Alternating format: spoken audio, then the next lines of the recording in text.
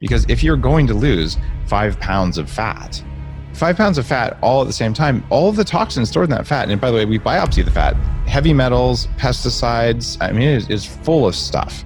You have to process those. And if you don't bind those toxins, you are going to experience extreme brain fog. And the number of people who don't heed that and say, Dave, I didn't believe you. I just tried doing it. And yeah, I felt like I got brain fog.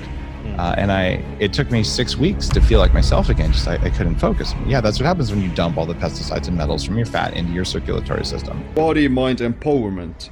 Get stronger, faster, smarter, quicker, friendlier, more helpful, more driven. Everything the body needs. Control your mind. Welcome to the Body Mind Empowerment Podcast. I'm your host, Siim Land, and our guest today is Dave Asprey.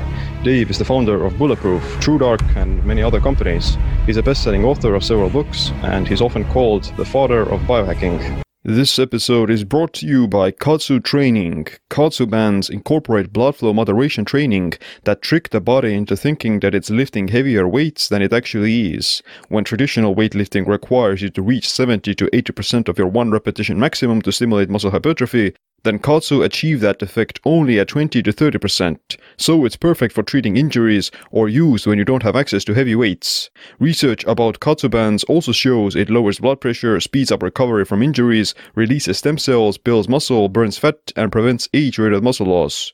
These things are a game changer and I use them almost every day. If you want to try out the KAATSU Cycle bands, then use the code SIIM for a 10% discount at kaatsu-global.com. That's kaatsu-global.com and the 10% code is SIIM, S-I-I-M.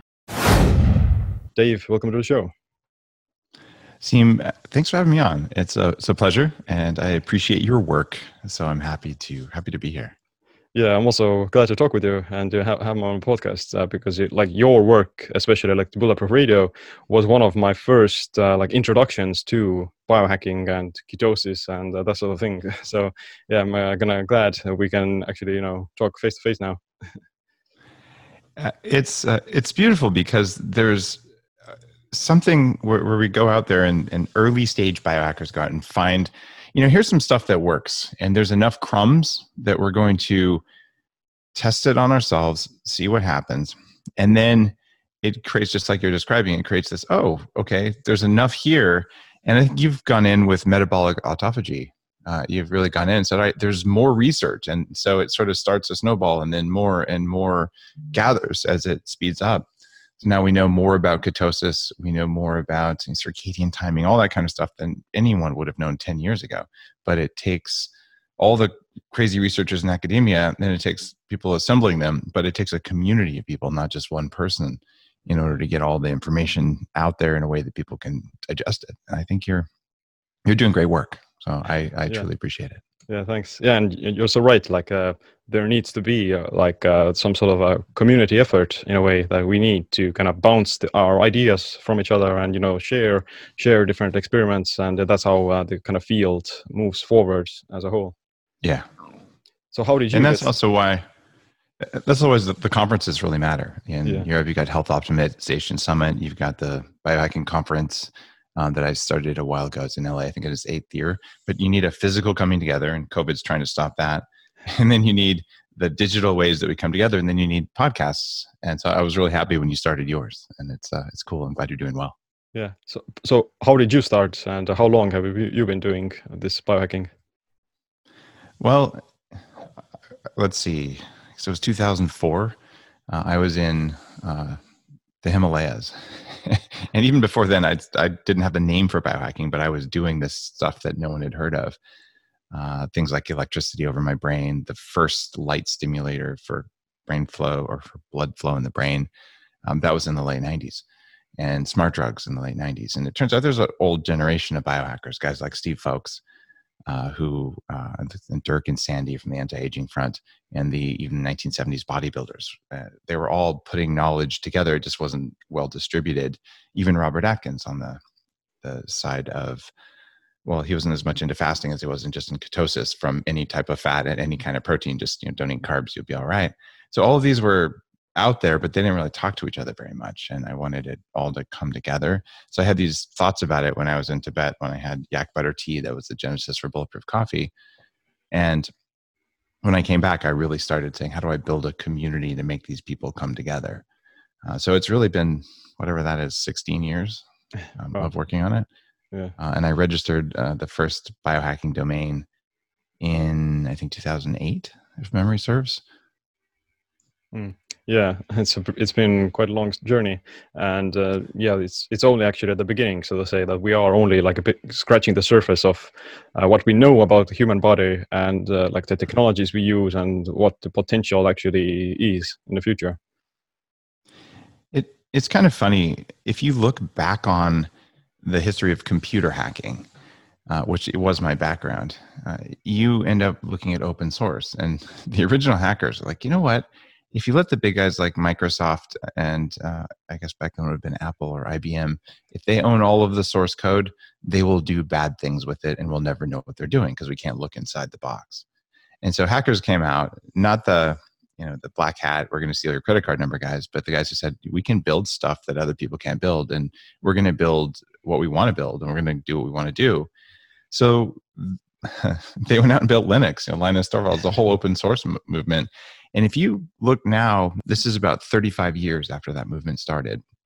There was one crazy guy, I believe from somewhere in Scandinavia, who said, I'm going to do this. And now most of what we're communicating over today is run based on open source where everyone can look under the hood. And that was really important because if you can see what's happening in your code versus just running the code, you can see if there's something bad in there. And what I think is happening now on the pharmaceutical side of things and on the biology and even the medical side of things is exactly that. Biohackers like you and me, we're going out there and saying, actually, we're not going to just go in and, a nice man in a white lab coat is going to tell us to take some of these pills and everything will be just fine. We want to know how it works and we want to change it. So there's new knowledge that's coming into medicine from biohacking and new knowledge from medicine that's coming here. Today, Microsoft is the largest contributor to open source code out there. Microsoft, that people they fought against it for years.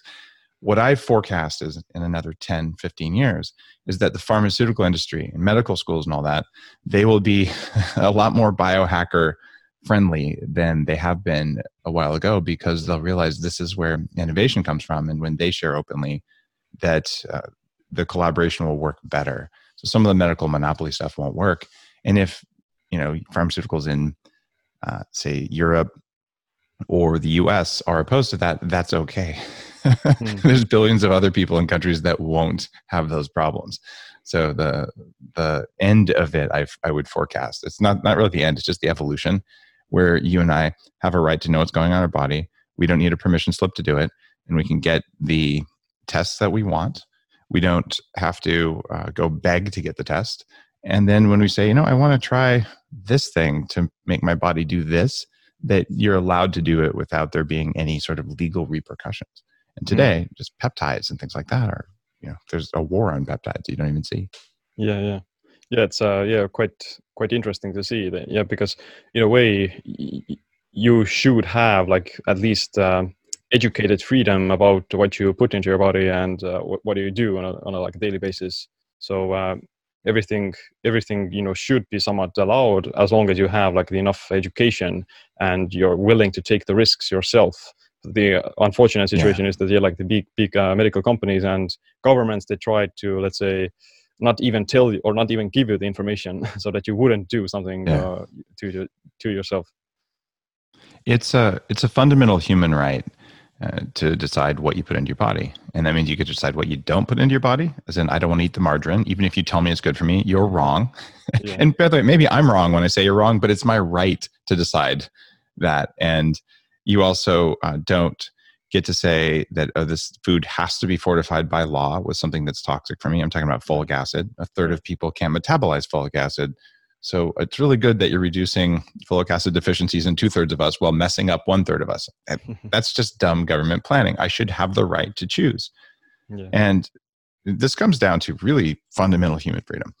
And there's going to be more and more of this as people who get sick and stay sick. Some of the post-COVID people are saying, I feel like I have chronic fatigue syndrome. I'm like, yeah, I've had chronic fatigue syndrome. That sucked. And you'll do anything to stop it, even if it doesn't have a prescription pad with it. So I don't think that it'll succeed to drive, knowledge of ketosis or knowledge of fasting or knowledge of anti-senescence drugs or knowledge of anti-aging therapies to drive this underground, it won't work. Even with internet censorship happening the way it's happening now, the cat's too far out of the bag. Yeah, that's also, and it would be too late to kind of fully suppress and censor this kind of information. All you have to do is take someone like me who used to weigh 300 pounds and say, you used to weigh 300 pounds? I go, yeah, I did. You want to see my stretch marks? And they go, that can't be possible. Well, it is. And when people see that and they've heard a story from big media or whatever that says, well, if you're fat, you're going to stay fat and do these things that don't work like diet soda.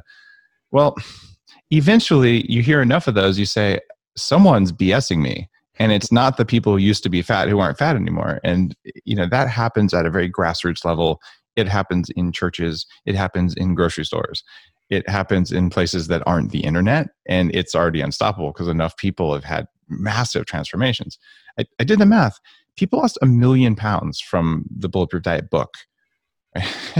And okay, they talk, and you can't reverse it that much. It just takes a while. Robert Atkins, the Atkins diet came out in 1972, year I was born.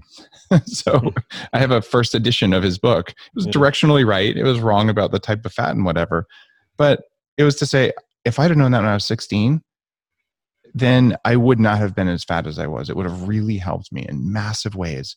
And that's one of the things that inspired me to write Bulletproof, is the information just wasn't out there to write the Bulletproof blog. So what I think is going to happen is someone's going to hear this podcast, read one of your books, read one of my books, whatever, and they're going to do it younger and younger and younger. So you and I are saying, oh, this is so new. Really, this is a continuation of something from from 50 years ago. When he wrote the first books on ketosis, and his was a continuation of Banting's work, which was in the late 1800s, saying, hey, what do you know? If you quit eating carbs, you lose weight. Who would have thought? Yeah, and the same applies to overall biohacking as well. So biohacking as a practice or a activity, it's been practiced for ever since humans started to roam the earth, and we've been using different meditation techniques, different types of fasting, different types of nutrition supplements, all those things. They are essentially biohacking. We just have new tools and new techniques that we use nowadays. We've accelerated it exponentially.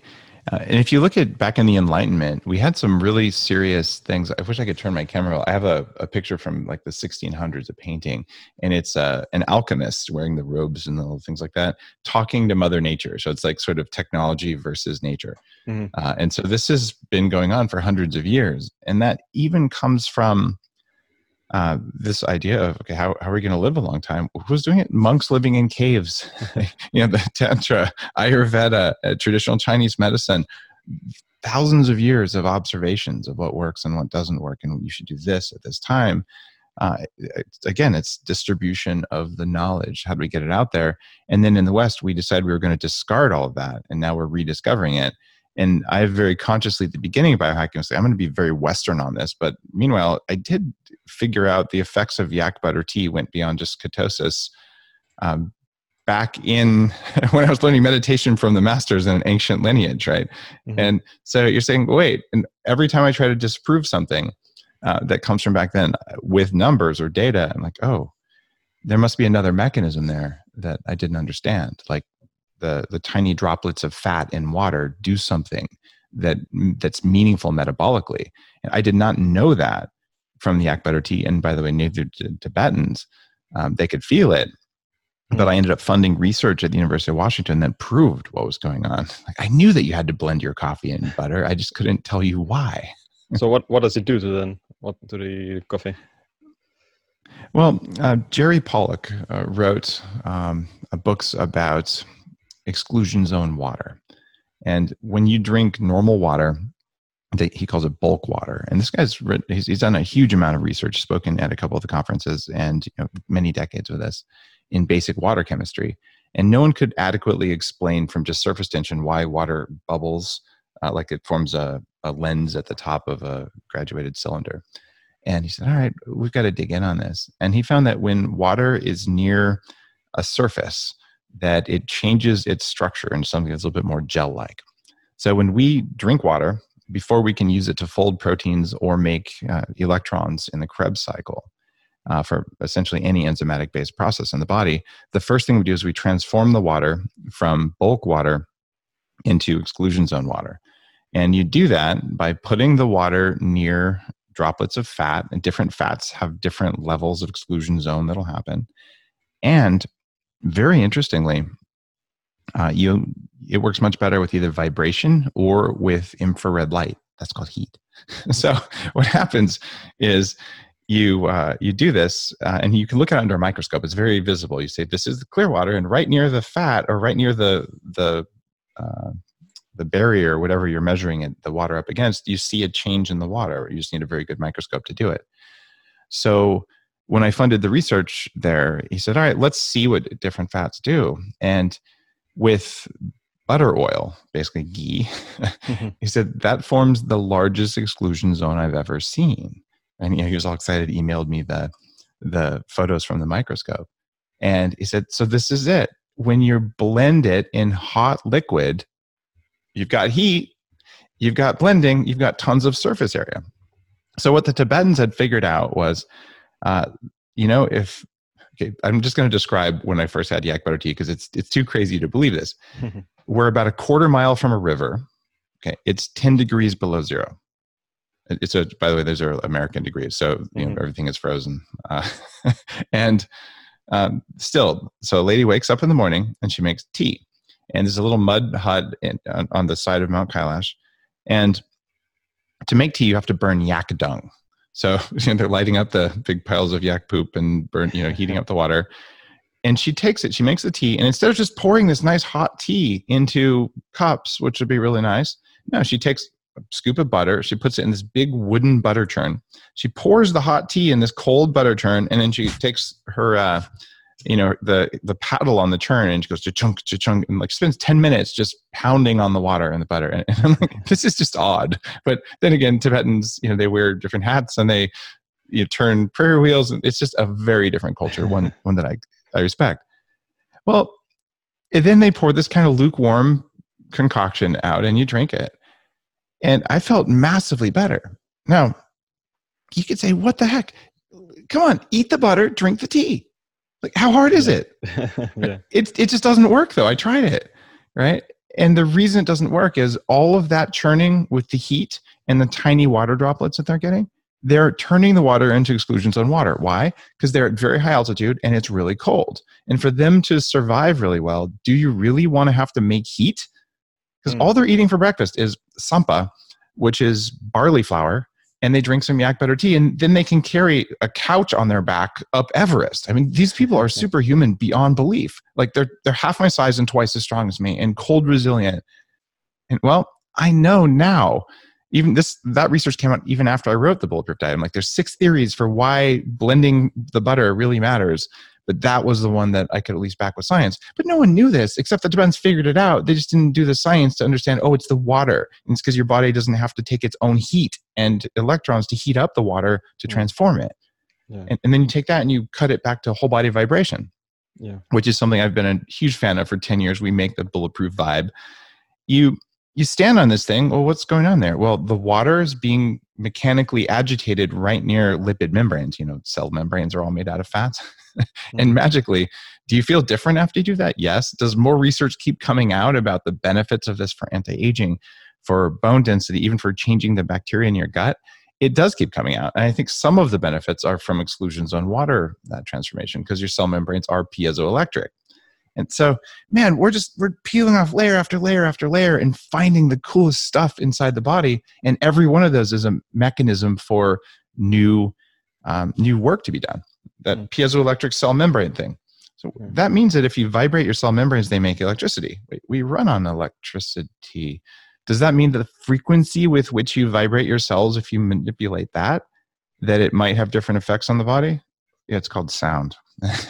And yeah, it does have different effect on the body. And there's other mechanical vibration. Yeah. But there are new devices. I have a couple of them on my desk here that are taking advantage of that. And so I'm just thinking this is the best time ever because we can measure data in ways you never could possibly do. You can do things like pulse wave analysis to see how long does it take a wave to travel through your circulatory system, which is something I've been more interested in lately. And according to the analysis, the normal tables, apparently I'm 27 years old. At least my arteries are. I'm okay with that. But we couldn't get the data. But if I went to some Chinese medicine guy who's 90 and has been studying this for years, he'd probably put 2 fingers right here and go, yeah, of course. He already knew it. So we're just taking ancient knowledge and putting numbers on it. That's my real belief. Yeah. The structured water is really interesting, and it does make sense as well, because the definition or the idea behind structured water is that it's sort of like this translucent state between vapor and solid water.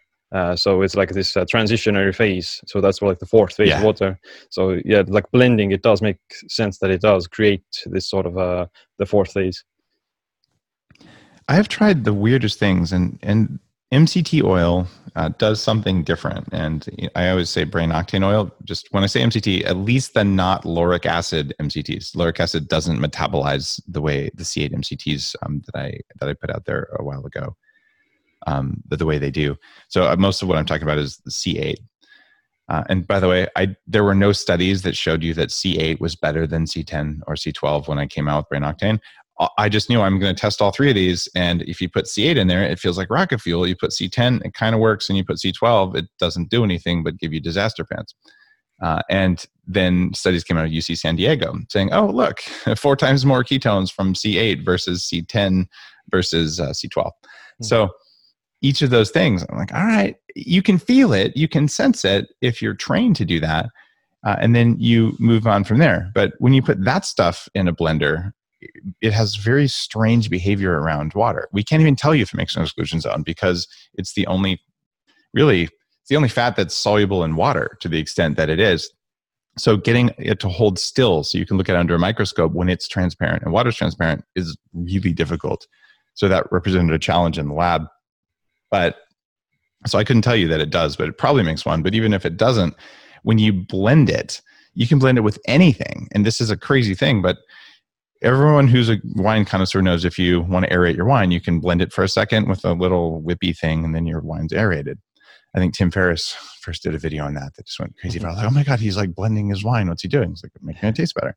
Well, I had leftover wine after dinner, and I threw some brain octane in the wine, because one thing that C8 does, it protects the liver from LPS-induced toxins, lipopolysaccharides. Which is a primary reason that bad bacteria in your gut cause inflammation. So I found a study that said it does that, and alcohol increases damage from LPS. Okay, we'll cancel one out with the other. And so I threw some ice in there. And yeah, if you're a wine snob, you're like, that's disgusting and horrible. I'm like, guys, it was waste wine. It was an experiment. And I blended it for a while. I figured maybe there's some cool stuff going on. And I will tell you, everyone who tried that was going, what the heck? Like, this is fantastically good, because your body will sense when you're drinking something that has extra energy in it, and it's not a flavor, it's a feeling. And when food is cooked properly, like, oh, I want that. And that's one of the reasons we like fatty foods, and especially good fatty foods. Something made with proper grass-fed butter tastes better than something made with margarine. And it's hard to say, well, they taste almost the same. It's the feeling your body gets from it. So that was another experiment where what's going on at this really atomic level, the molecular level with what we're eating and drinking. And I think there's a lot more to be done there, even with respect to fasting. So maybe it's not the calories you get, how distributed are they throughout a liquid, and which liquid, and with what components along with it. Is coffee or tea better? Coffee. But all of those are open questions for proving. Yeah, totally. And the quality is also like huge, especially when it comes to fats and the protein source in general. One of the things we were going to talk about, Superhuman, my anti-aging book that came out a few months ago, was on the New York Times list for a couple of weeks.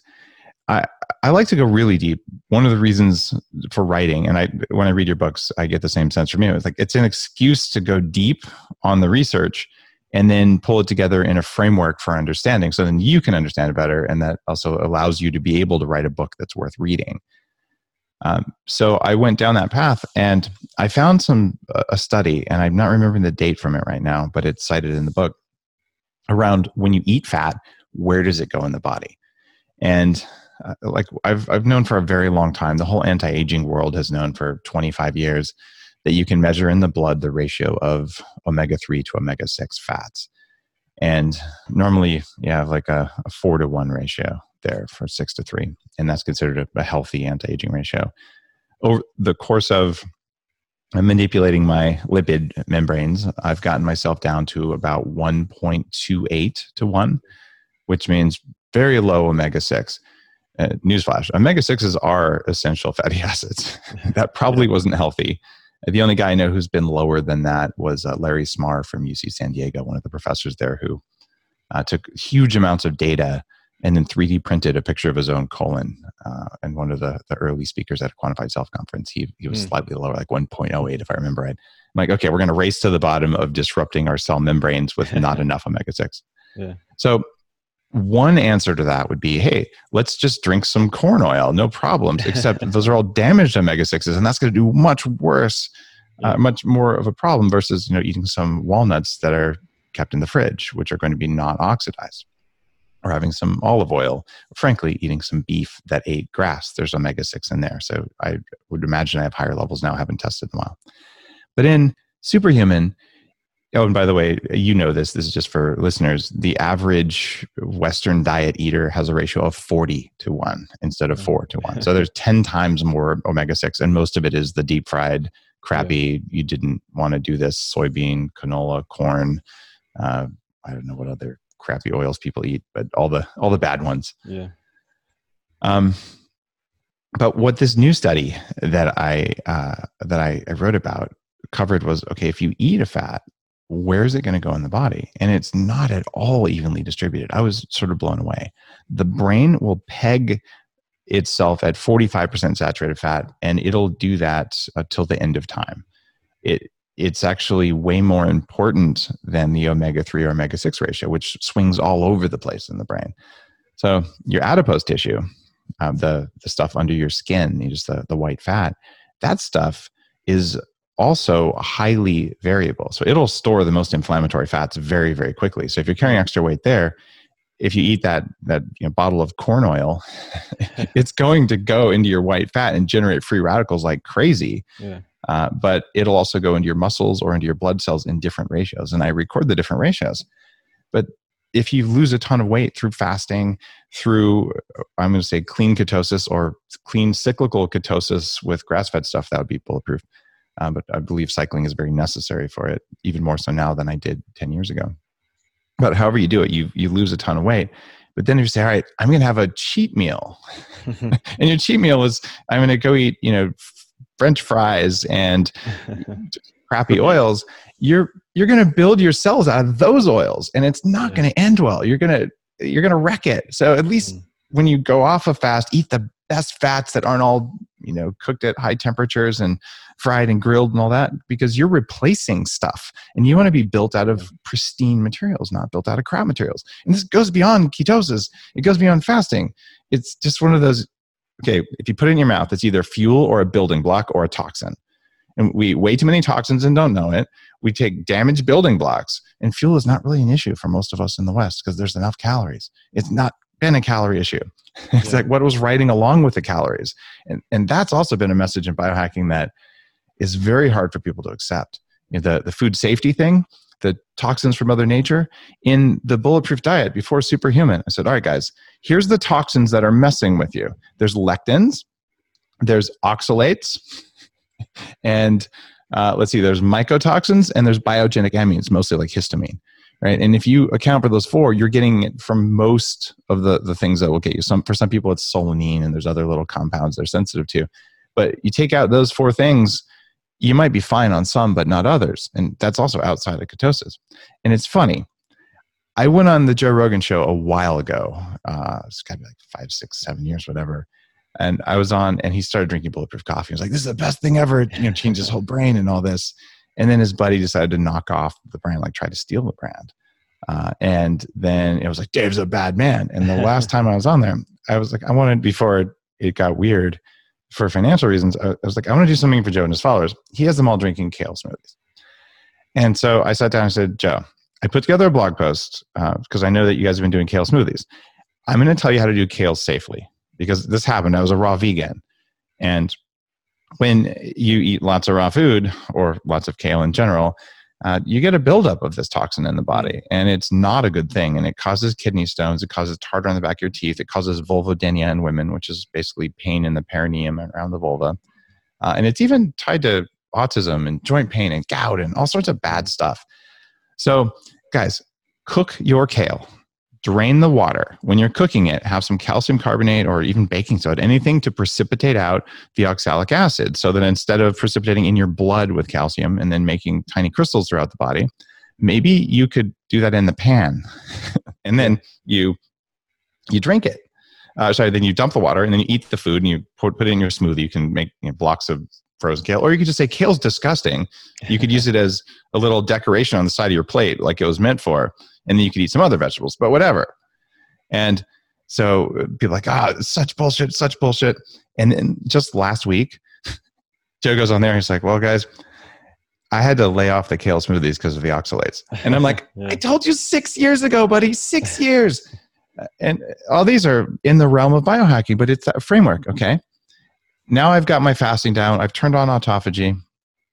I fixed my metabolism. What am I going to put in there that's not going to gum it up? And I found those are the big categories. Last night, for instance, I live on a small farm, and it's awesome because, I grow most of the food, especially during a pandemic. It's in the middle of summer, and there's a vibrant garden, and we have a dozen pigs, a dozen sheep. So lots and lots of fat here, and I know what they ate. In fact, my pigs eat the bulletproof diet. They do intermittent fasting. They get brain octane oil, they get activated charcoal, and they get all the vegetables. Like it's the best pork of my life. Right. Well, we cooked roast yesterday for lunch, and we didn't put it in the fridge. Just waited till dinner. Pork and fish are the two types of food that form histamine most quickly during bacterial breakdown. But normally you'd think it was a roast. It should be able to sit out for 5 hours. And if it was beef, it would have been fine. But because it was pork, by the time dinner rolls around, I ate it. I'm like, you know what? My brain is a little bit off. I can just feel it, right? So I took a few things that counteract histamine. I took black cumin seed oil. I took DAO, which is an enzyme that blocks it. And I felt fine. Oh, and a little bit of dark chocolate seems to work like magic. Who would have thought? Anyway, I was fine. But my wife was like, what? And she actually got hives from it. Oh, wrong. But at lunch, we ate the same thing with no issues, right? And both of us are relatively histamine sensitive in the overall scheme of things. And other people, though, would eat that and say, I have nothing. And same thing. You can give two people kale, and one of them's like, man, the next day I had to pick rocks off the back of my lower teeth. I'm like, yeah, you already have problems with your kidneys or something going on, but there's little ducts in the back of the mouth. All of these are part of biohacking. All of these are understanding what came along with the fat and protein, because those categories don't even mean anything. And by the way, if I deep fried that pork, it would have been something different than if we slow roasted it. So you can just keep looking at these different layers going, what matters? And the answer is, how do you feel? And if you're not sensitive to histamine, you can have, kale pork roll-ups, but I'll tell you, everyone is sensitive to oxidized fats over time. And whether you feel it in your brain, you feel it in how your skin looks the next week, I don't know, but it will kill you. And so in Superhuman, I'm doing my best to stack rank this and say, all right, guys, there's 4 things that are going to kill you. So if you want to live to 180, which is what the book is about, you might as well not die of these 4 things. And then there's 7 things that are causing aging that we didn't know about before. And if you say, I'm just going to fix 3 of those things, you're probably still going to age. You'll age better. But if you fix all 7 of those, or at least slow them down to allow technology that's coming online very quickly to help you, you have a really good chance of living well beyond 100, under your own power, independent, but full of wisdom now, because you learn a few things being alive, even for 70 years. Yeah. If it's another 30 years on top of that, and you can still walk around and do what you want, you're kind of masters of the universe. You're like, oh yeah, I saw that in 1920. I saw it again in 1962, and I saw it again in 1983. Pretty sure it's happening again. Right? I can't say that. I wasn't around then. And when I talk to people who are 90, and I've had a couple Nobel Prize winners on Bulletproof Radio in their 90s, oh my God, they're so smart, right? And their brains are still working. And I want to be like that when I'm 94. And I want to be like that when I'm 124 and say, you young kids over there, you don't know what it was like when I was old. Except I'll probably be on whatever the Insta Snap that they're doing at that time in virtual reality goggles. I'm going to be right there with them because I have the energy to do it and my brain still works. That's really good. And there's a difference between like aging this dysfunctionally, where you are like just deteriorating slowly, and there's also this aging more gracefully, or aging in a functional way, where you're like highly creative and productive even in the like last years of our life. And most people associate living longer with the deterioration, so that if you tell them that would you like to live until 100, then they think that they're going to be in a wheelchair or in a coma or something. But that doesn't have to be like that if you take care of yourself. And, there's a difference between the perception of what we think aging means in our society. I was really surprised. I was having this conversation with Maria Shriver, who is, she was married to Arnold Schwarzenegger, and very well known person, member of the Kennedy family. And I've done a lot of work to support her women's Alzheimer's movement charity project, because women get Alzheimer's more than men, and that's one of the big 4 killers that's in Superhuman. So we're having a conversation. I think it was on her show. And I said something about that, and she kind of recoiled and said, God, no, I wouldn't want to live that long. So I'm like, but you're in such a great position. But it was because the first thing that came to her mind was what you just described: wheelchairs and diapers and tubes and not knowing your own name and all that. And it's kind of horrifying. And so part of my mission here, and I'm intentionally including anti-aging as part of biohacking. Look, if you want to have control of your own biology, that's all biohacking is. Not getting old is a big part of it, or better yet, not feeling old and not looking old and not having old cells. So I'd like to get very old, but I'd like to do it undetectably. And when you replace the picture you just described and the one that Maria had with a picture that's a little bit more realistic, which is that, what, when I'm 70, I will be walking around under my own power, feeling good, doing whatever I want with my brain fully working. Now, do you want to be 70? Like, heck yeah. And it turns out this vision's already happened. You probably know what one of these things is, but have you seen one of these before? Yeah, grip tester. Grip tester, dynamometer. Now, the most reliable and simplest way of determining whether someone is elderly or not is their grip strength. And you can squeeze it, and it measures your grip strength. About 20 years ago, they had a problem, and this problem was quantified in the US and Japan. We said, okay, when you're 65, you're elderly, and it was true based on grip strength. But all these 65-year-olds were like, you know what? Screw you. I am not elderly. I don't feel elderly. I don't look elderly. I'm going for hikes. I can work just fine. So that is a lie, and I'm insulted. And what happened there is they said, all right, let's test some grip strength. And they did wide testing, and they found out, it turns out they're right. So they moved the age for elderly from 65 to 75. So we already gained 10 years of youth, but it didn't make the news. But that's what the scientists did. So we're already on this path of extending the time that we have before we officially are elderly. Me, I do grip strength stuff. I'm, mid to late 40s. It thinks I'm 18. My pulse wave analysis thinks I'm 27. My brain response time, which you can measure, called P300, it says I'm 20, right? So I have a 20-year-old response time in my brain. And I think it's because for 10 plus, actually more like 15 now, years, I have been feeding myself undamaged fats. I've rebuilt my cell membranes. The half-life of fat in the body is,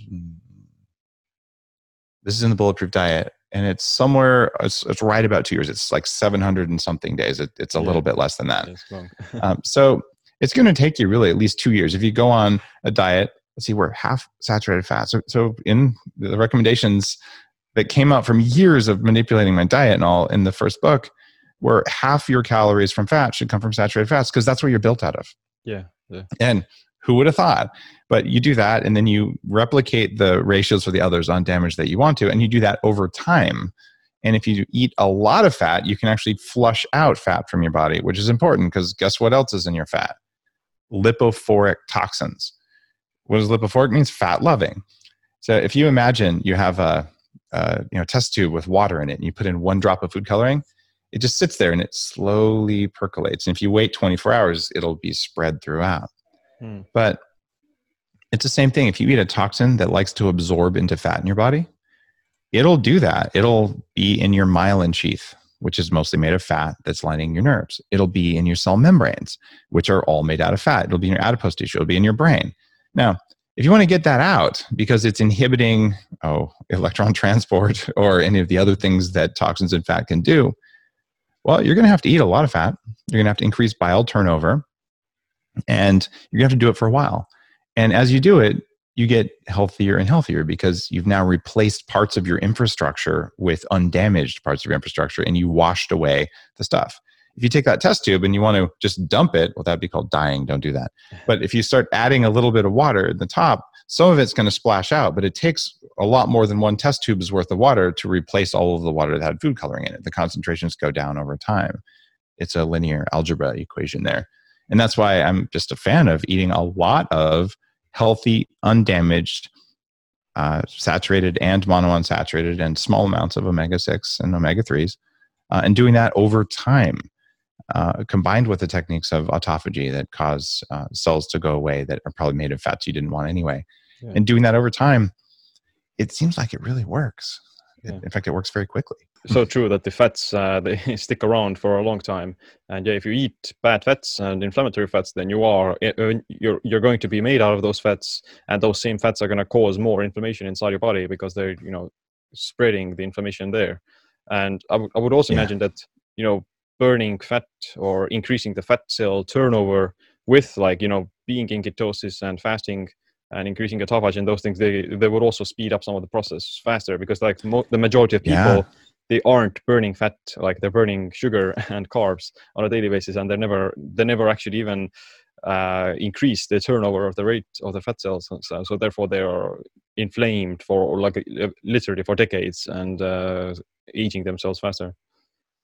You're 100% right there. In fact, I wrote this blog post on the daveasprey.com page, which is where I'm putting all my latest research and all. On the Bulletproof page, I've got all the stuff that's if it's collagen, MCT, or kind of that side of things, it's all on Bulletproof. All the other biohacking stuff is on my page. And this post is got to be 7 years old now, but it's called The Rapid Fat Loss Protocol: How to Lose Weight Faster Than You Should. And there's a big warning at the top. And it says, look, this is for people who have to fit in their wedding dress. You don't have much time. And there are actors who've used it before their shirts off scene, and it works very, very well. And it's basically a combination of fasting and ketosis with clean fats and a whole protocol. But the problem is, and the reason I warn people about it, I'm not joking about taking activated charcoal and glutathione when you do this, because if you're going to lose 5 pounds of fat, right? 5 pounds of fat all at the same time, all of the toxins stored in that fat. And by the way, we biopsy the fat, heavy metals, pesticides. It is full of stuff. You have to process those. And if you don't bind those toxins, you are going to experience extreme brain fog. And the number of people who don't heed that and say, Dave, I didn't believe you. I just tried doing it. And yeah, I felt like I got brain fog. And it took me 6 weeks to feel like myself again. Just I couldn't focus. Yeah, that's what happens when you dump all the pesticides and metals from your fat into your circulatory system. You didn't have a way to escort them out, which is what activated charcoal does. So that's something that I think is underappreciated in the fasting world. Is that, you might want to take some charcoal when you're fasting. Yeah.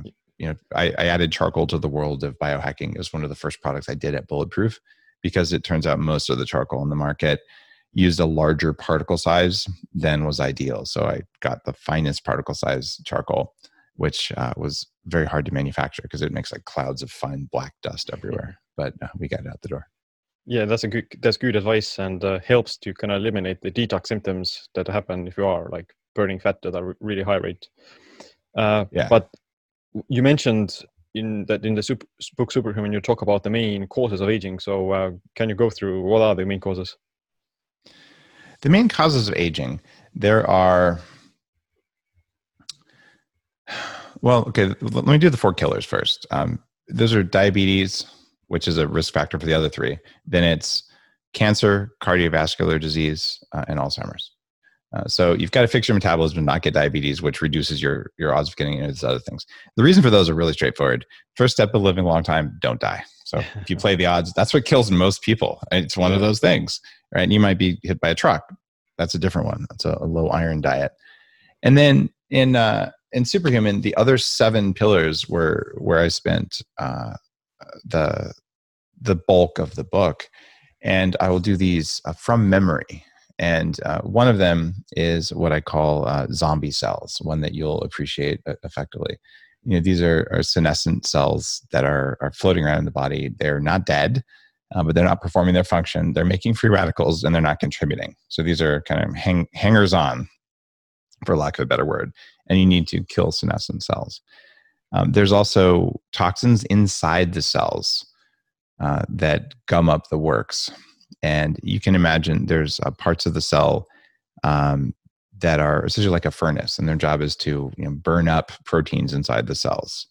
And the problem we have there is some things don't burn.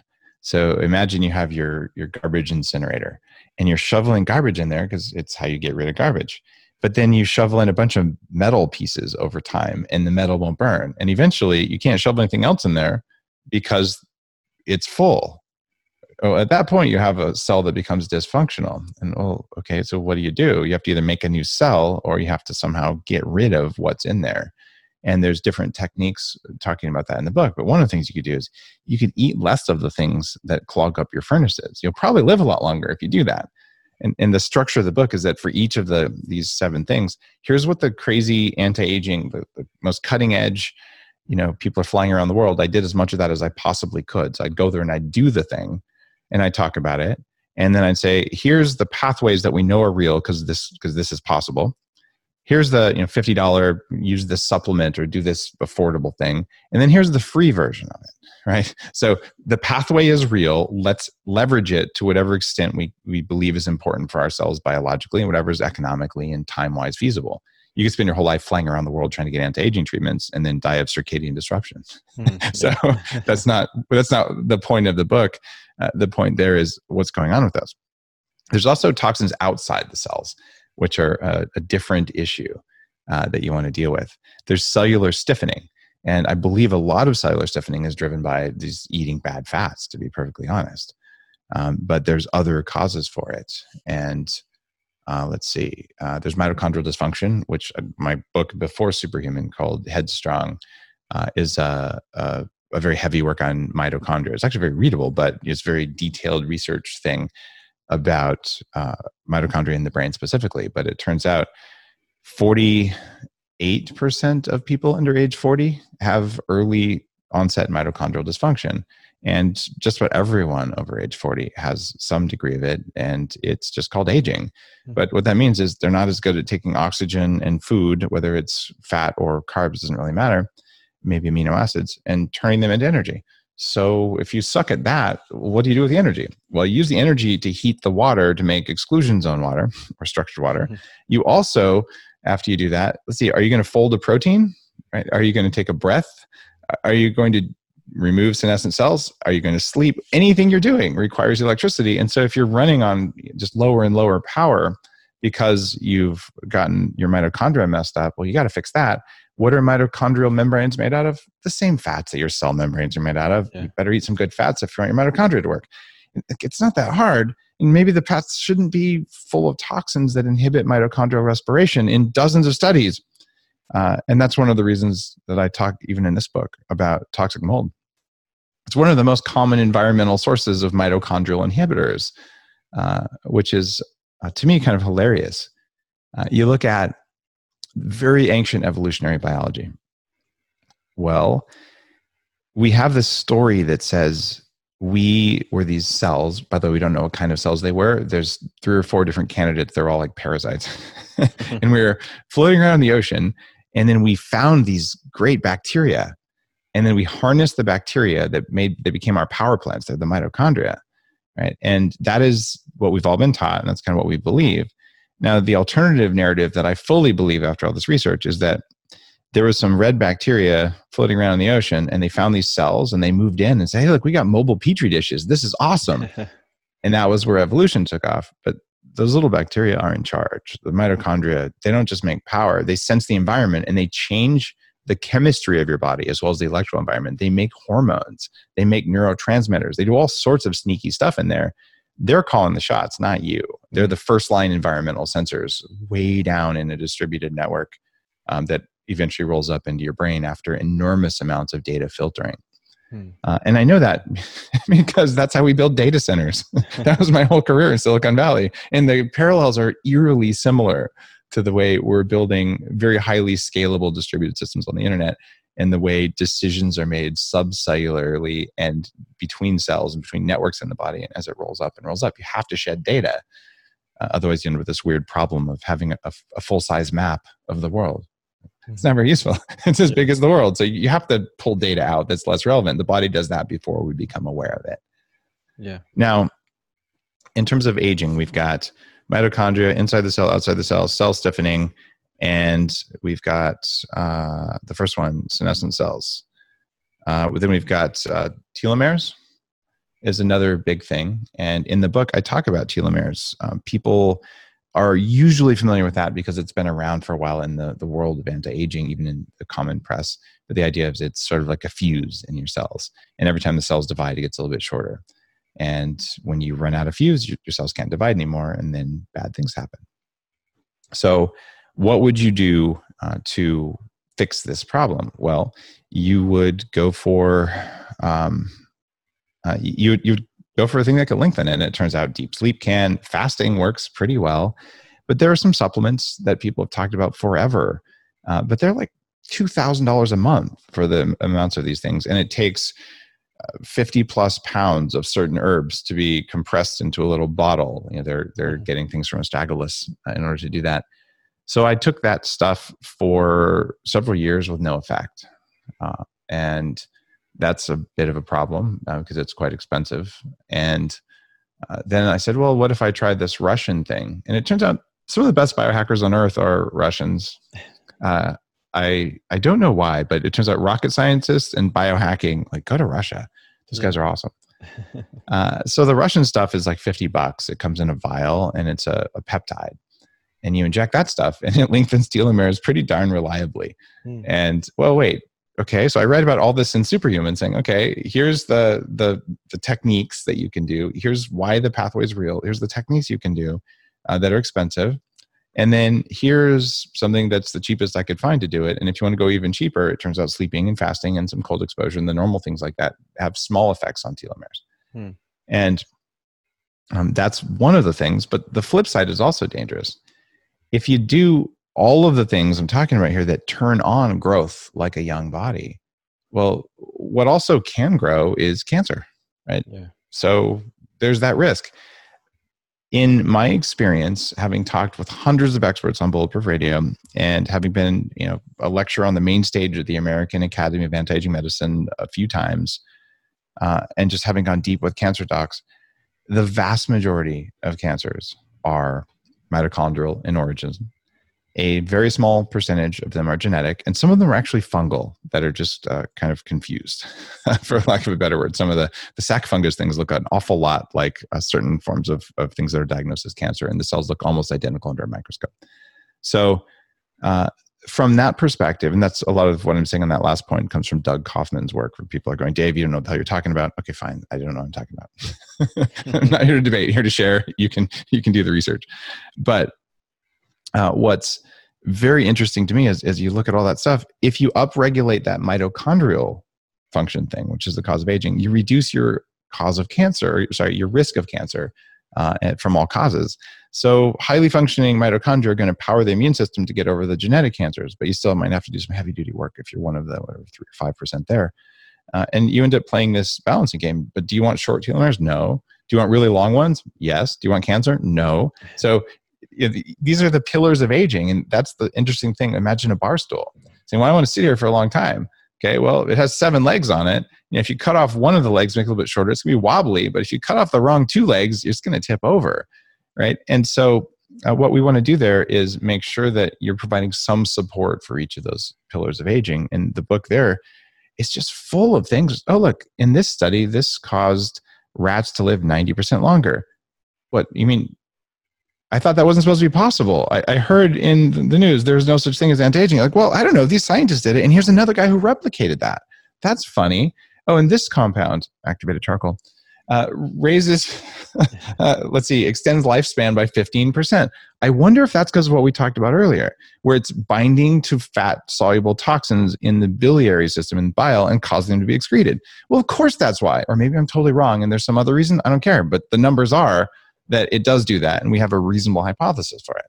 Yeah. And that, Yeah, it's so true. Like the aging itself is culmination of many things, and you can't really pinpoint it into one particular thing. You have to kind of approach it from a holistic perspective and do as much as you can to minimize the collateral damage.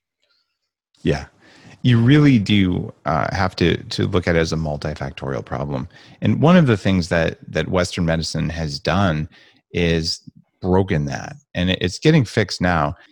So if it's this multifaceted of a system, people love to look at this as I'm going to as a Western doctor, I'm going to focus on kidneys, right? Or I'm going to focus on bones.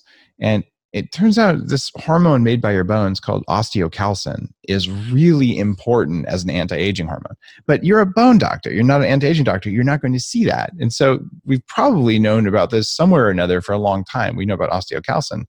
But studies just came out a couple of weeks ago saying, oh my goodness, it turns out we can probably inject this stuff and reverse a lot of the diseases of aging.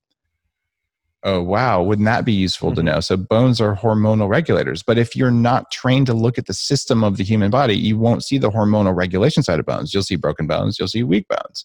And then an epidemiologist will say, or a data scientist, I see a correlation between weak bones and other diseases of aging.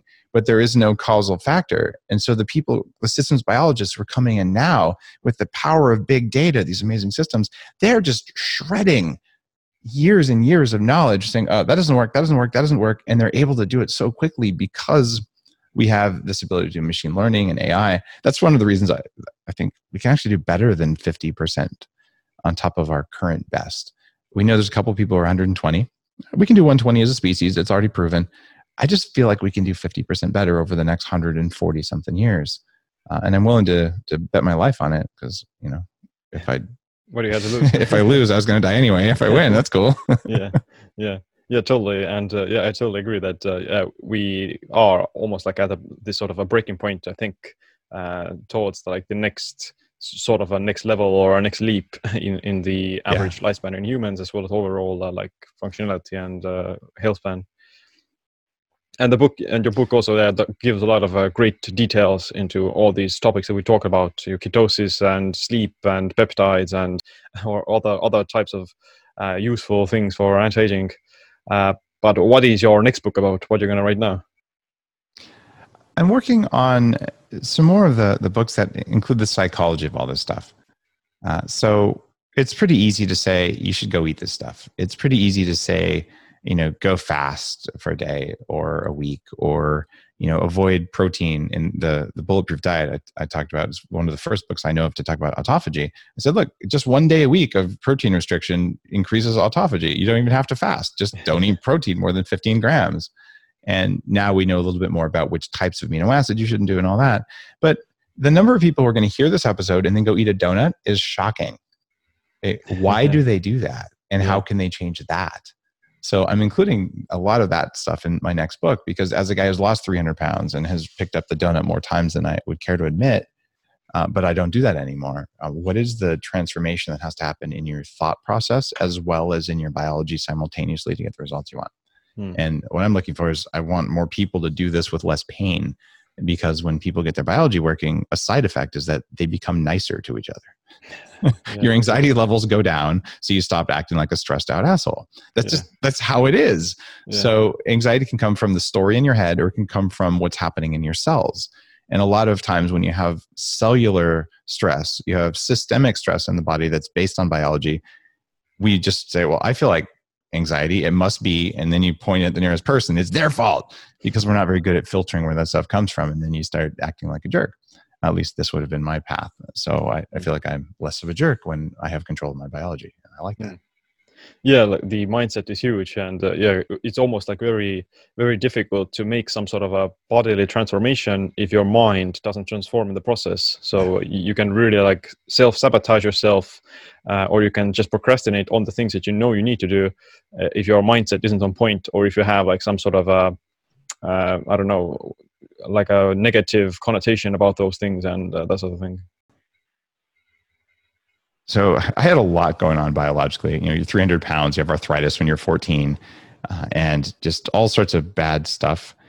I wish that I had figured out that your emotions are caused by your biology a lot earlier. Because you spend a lot of time feeling guilty or feeling shame about the fact that you are going to pick up the donut, and that you yell at people and you feel like crap, and then you feel like you're lazy when you can't make enough energy. And if someone had just said, Dave, you have a hardware problem, fix that. Instead, I spent a lot of time thinking I had a moral problem. Like, it's because I'm not trying hard enough. So the habit that I wish I'd picked up was just going, I feel like crap. It's probably my hardware. If I just had that habit, it would have been so much easier to fix it. Yeah.